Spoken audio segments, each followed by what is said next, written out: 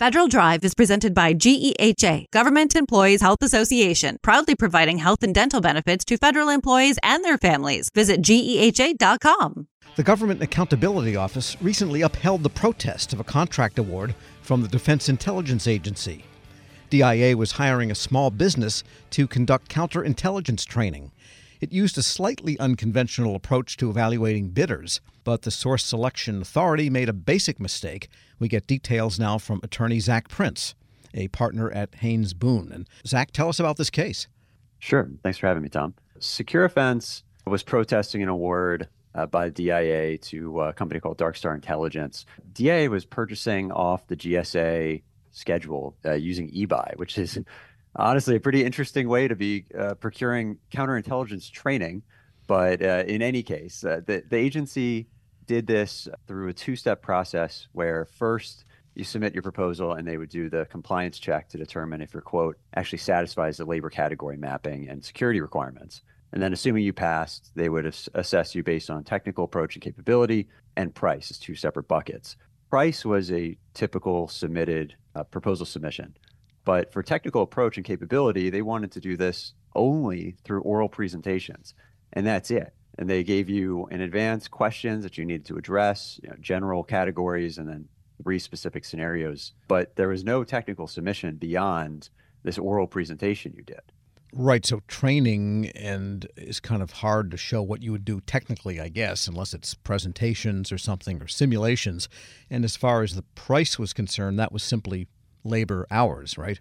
Yeah, that's right. They were planning to make determinations of certain confidences based on your oral presentation, and then they would assess your price and make a best value trade-off. And one of the presentations you had to make as a bidder was what would happen if 25% of the staff quit and you were down staffing to the 75% level, how you would continue to carry out the training.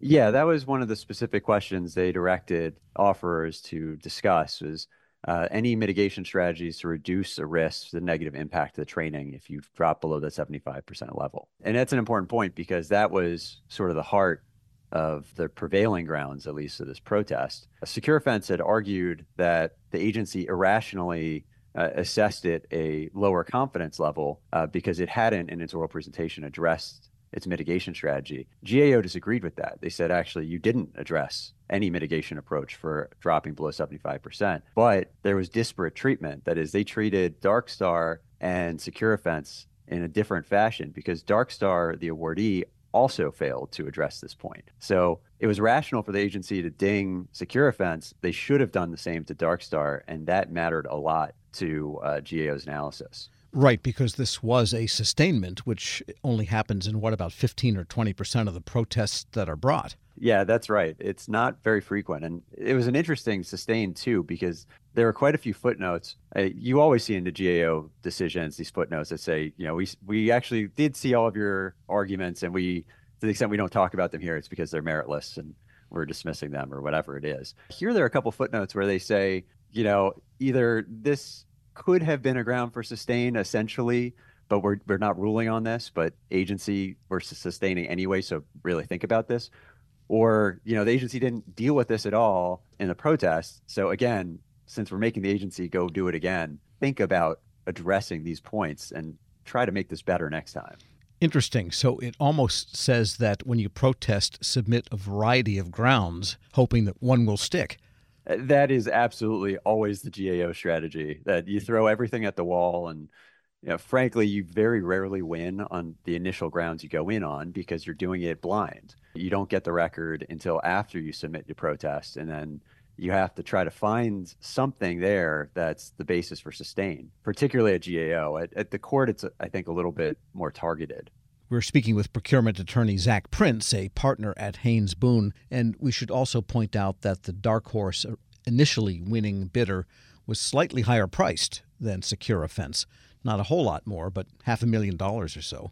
Yeah, that's right. I mean, it was about 2% of the overall price, so it wasn't a huge deal, but they were higher priced. And yeah, price was of less value or importance to the agency than technical approach and capability, but it mattered enough that GAO found prejudice in the event that the agency had not made these errors, that it could have gone to Secure Offense.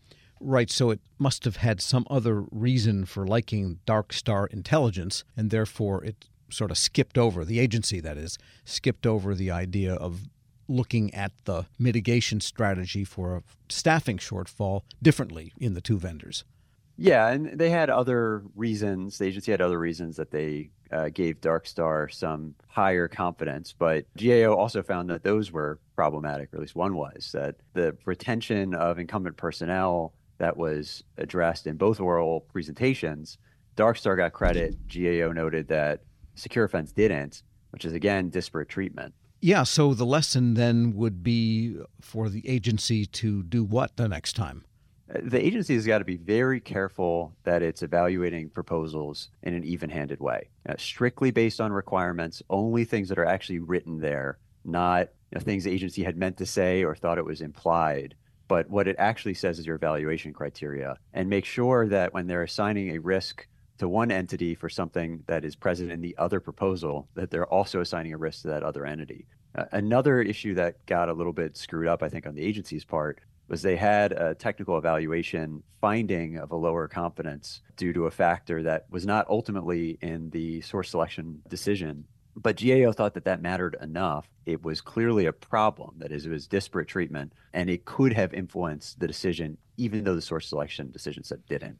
So I think the agency's just got to be very careful in how it documents why it's making its decisions. Right. So the lessons are then, if you have something that you are evaluating people in a critical manner on, make sure that you look at them exactly equally and don't introduce something to favor one or disfavor one that you don't apply to everybody. Kind of basic. Yeah, that's right. And the contractor side, it's the same lesson the contractor should always be taking from these types of decisions.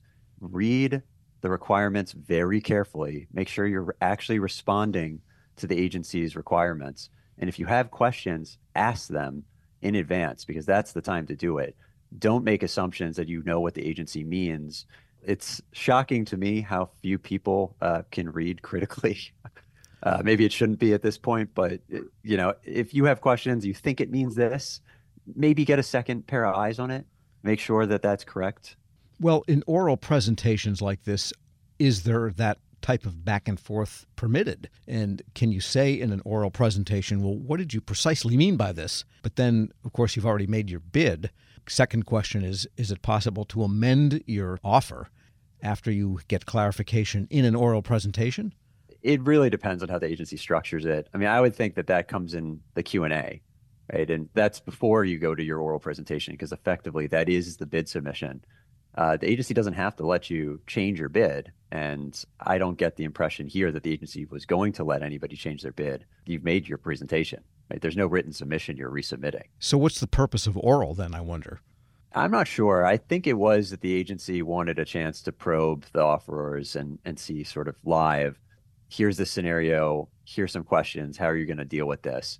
And they felt they'd get a better sense for the real life experience that they were likely to have doing it that way. Which is pretty darn subjective when you think about it.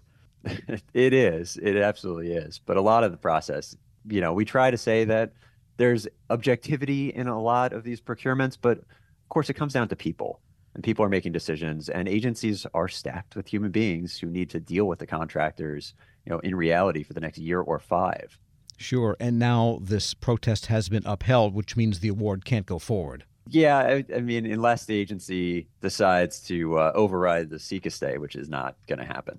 Realistically, the agency is going to go back and reevaluate the proposals and make sure they're consistent with RFQ and with GAO's recommendation here. And they do have ways of getting what they really want, agencies. Yeah, they do. I wouldn't be shocked if it goes back to Dark Star anyway. That happens in a lot of cases. Procurement attorney Zach Prince is a partner at Haynes Boone. As always, thanks so much.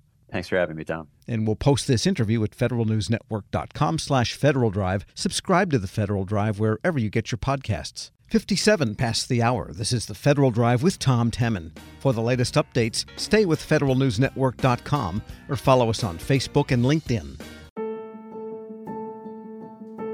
Leadership today, especially within the federal workforce, is being tested more than ever before. As the Cybersecurity and Infrastructure Security Agency's Chief People Officer, Elizabeth Comstetter sees a focus on people as absolutely crucial to her leadership style. Comstetter joined Shane Canfield, WEPA CEO, to reflect on her years of experience leading in the federal human capital space. Hello, and welcome to the Lessons in Leadership podcast. I'm your host, Shane Canfield, CEO of WEPA. Today I'm joined by Dr. Elizabeth Comstetter, Chief People Officer at the Cybersecurity and Infrastructure Security Agency. Elizabeth, welcome. Thank you. Great to be here. In your current position at CISA, one of your responsibilities is ensuring a people-first culture. Explain what that is, and what's the role of leadership in creating and shaping that culture? Yes, at CISA, really paramount to our culture is a people-first driven aspect, so that we are really looking at how do we accomplish our mission through our people. And in order to do that, we really value our people. We want them to feel empowered and supported and respected, and also that their managers care about them. So well-being is important. Psychological safety in the workplace is important, so that all voices and ideas are heard. So I like to call it our North Star. Having a people-first culture really starts with the people in order to get our incredibly difficult mission accomplished. In terms of leadership, which is a great question, I think we all know that culture is really driven by leadership and the behaviors that we allow and we reinforce in our leaders. So we really work at making sure that our leaders are bringing out the best in their people every day. So again, that they feel they can bring their voice, especially an opinion that might not go along with the majority of a group, so that we get that diverse perspective, we get those different ideas and experiences. And that's really where we find that it's important that leaders are purposefully bringing out their talent on their teams to enable our mission. Yeah, excellent. We're going through a culture project at our work now. Oh, great. Yeah, it's been 6 months in the making, and it's going really well, but it is work. Yes. And it requires from the top down. So I'm also involved in that. I hear you. Great. Throughout your career, you piloted many different talent management programs, including at NASA, the CIA, the FBI, just to name a few, and you have an amazing career. What have you learned, or how have you might have changed along the way in creating and leading those programs? Yes, and I am so honored to have had a career in public service across multiple federal agencies, always in the realm of human resources and workforce performance. And I think because I study organizations and people in them, I've come to realize, particularly in the federal government, that many of our programs are really grounded in the industrial era thinking, that this is organizationally structured in a hierarchy with boxes and lines on charts, with the center being around jobs and what do we need to get this job done in terms of skills and training. And what I found is that we're really not in the industrial era anymore, where we would promote the smartest people who knew that work, and they would then tell the people on their team how to do things and oversee that work. We're now in a digital era and the information era, where work gets done collaboratively across geographic boundaries and certainly across org charts. So we like to call it networks or hierarchies, and we really need to, again, unleash people so they can find those other people who are working on similar problems or have the right ideas. And so I really like to think of our work now in the talent programs being human-centered. It's more about the user and the experience than about the rules and regulations. So although we have to have rules and regulations, certainly in human resources, is that person experiencing what they need and getting what they need for their role at that time? So not so much on the job, but on the person. So for example, we're recruiting. What's the applicant experiencing? Because if they're not having a good experience with our organization from the time we're recruiting them, they're going to go work for somebody else. Same thing with like first-time supervisors. We know they need certain training, but telling them to sit in a class for 1 week and then hope a year from now they'll remember what they learned to apply, that's not really human-centered. The human-centered is, what do they need when they need it, and building modules or just-in-time training and bringing that to the people, to that user as they need it. So that's really, I think, the most important focus of talent programs today in this era to enable the workers to be the best they can be in their roles. Excellent. New thinking. This is always an interesting question. Has there been a time when, as a leader, that you've made a mistake? And what is that? And I think most important, what did you take away from that? What did you learn from that?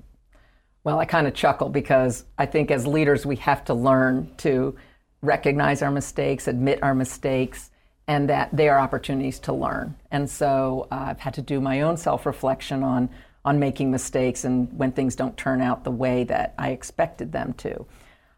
Makes me think of a time when I was at the Transportation Security Administration and I was a supervisor, and I was really embroiled with my program. I was the technical leader of it. I understood it. I'd run it for years, and I was making a briefing for a decision that had to be made about this program that was very near and dear to me. And I presented the briefing to one of the very senior people in the agency, and I think there were about 20 people in the room.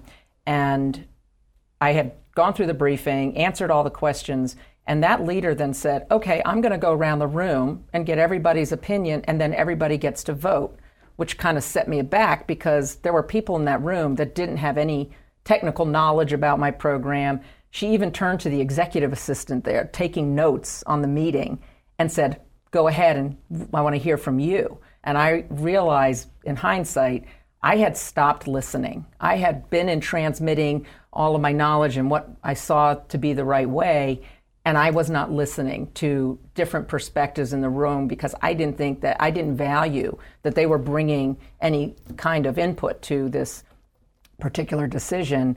And it didn't go as I had hoped, and I left very disappointed and was busy blaming the senior leader and how that meeting was conducted, that she let all these people have opinions when they didn't know, in my mind, didn't know what they were talking about.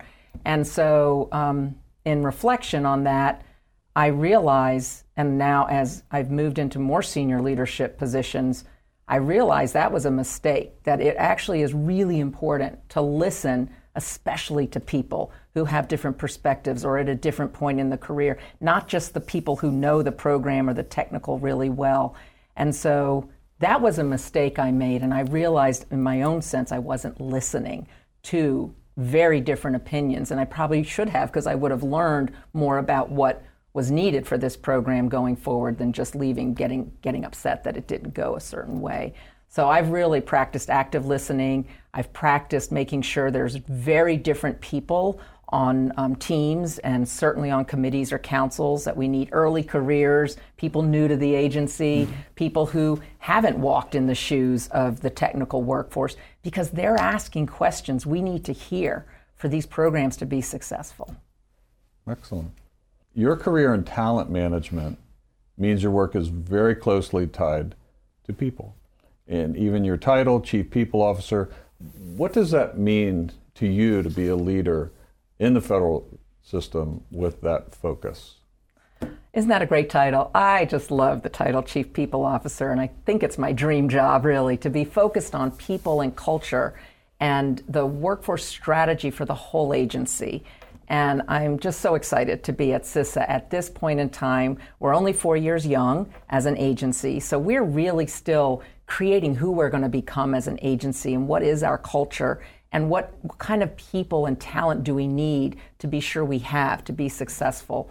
So it's very exciting for me to be in this role with a intentional focus on culture, because it's one of those things, if you leave it to chance and you kind of hope it goes the way you want it to, it probably won't. So by building programs, including leadership development programs, including any kind of training and learning and career growth and engagement programs and listening programs, that's what's really key for, I think, for our agency, and particularly me in this role. I think in the federal government, we got used to doing annual survey, the Federal Employee Viewpoint Survey that OPM, Office of Personnel Management, runs every year. So we would do a survey and we'd read it and we'd say, oh, this is the opinion of our people. And then we would do action plans and then we'd roll out certain activities that we would hope would increase engagement. In this era, you can't do once a year and understand what your employees' experiences are, what they need, what's working well, and what needs to improve. We need active, ongoing listening programs. So one of the things we're doing at CISA is having more pulse surveys, having more focus groups and what we call sensing sessions, expecting our leaders to have office hours where anybody can come and just talk about what's going well, what do they need, how are things going, because we feel like it is an ongoing need to hear from our people. And I think in this role and over the years of serving, I've also realized there's never a one-size-fits-all. We think certain people need certain things at certain times in their career. There's no one-size-fits-all. Neither can we also customize everything to every individual. So there's got to be a sweet spot in building really great talent programs, but also, like I said, thinking about, can we do this in modules? Can we make it a menu? Can we do it just in time as people need it so they can practice the new skill or knowledge in their role? So I think we have such great opportunity, again, with the technology that enables us to really focus on how we connect people with their work and their team to get things done in very new ways. This is always an interesting question. Is there a figure, either from your personal life, your past, somewhere in history generally, that inspired you, your leadership style, how you view leadership? There are many figures who have been very inspirational to me, but there is one that sticks out, and that's my mother, Paula Brownlee, who has been a very inspiring leader to me all my life. And I think because, first and foremost, she had a strong family and a strong career. And that's something I always wanted. And I saw her first as my mother, but then I also saw her as a leader in her career and in academia, which was her chosen field. But I always knew her family came first. And as I saw how she balanced different family needs with also a growing and more prominent career positions in leadership, that she had to balance that.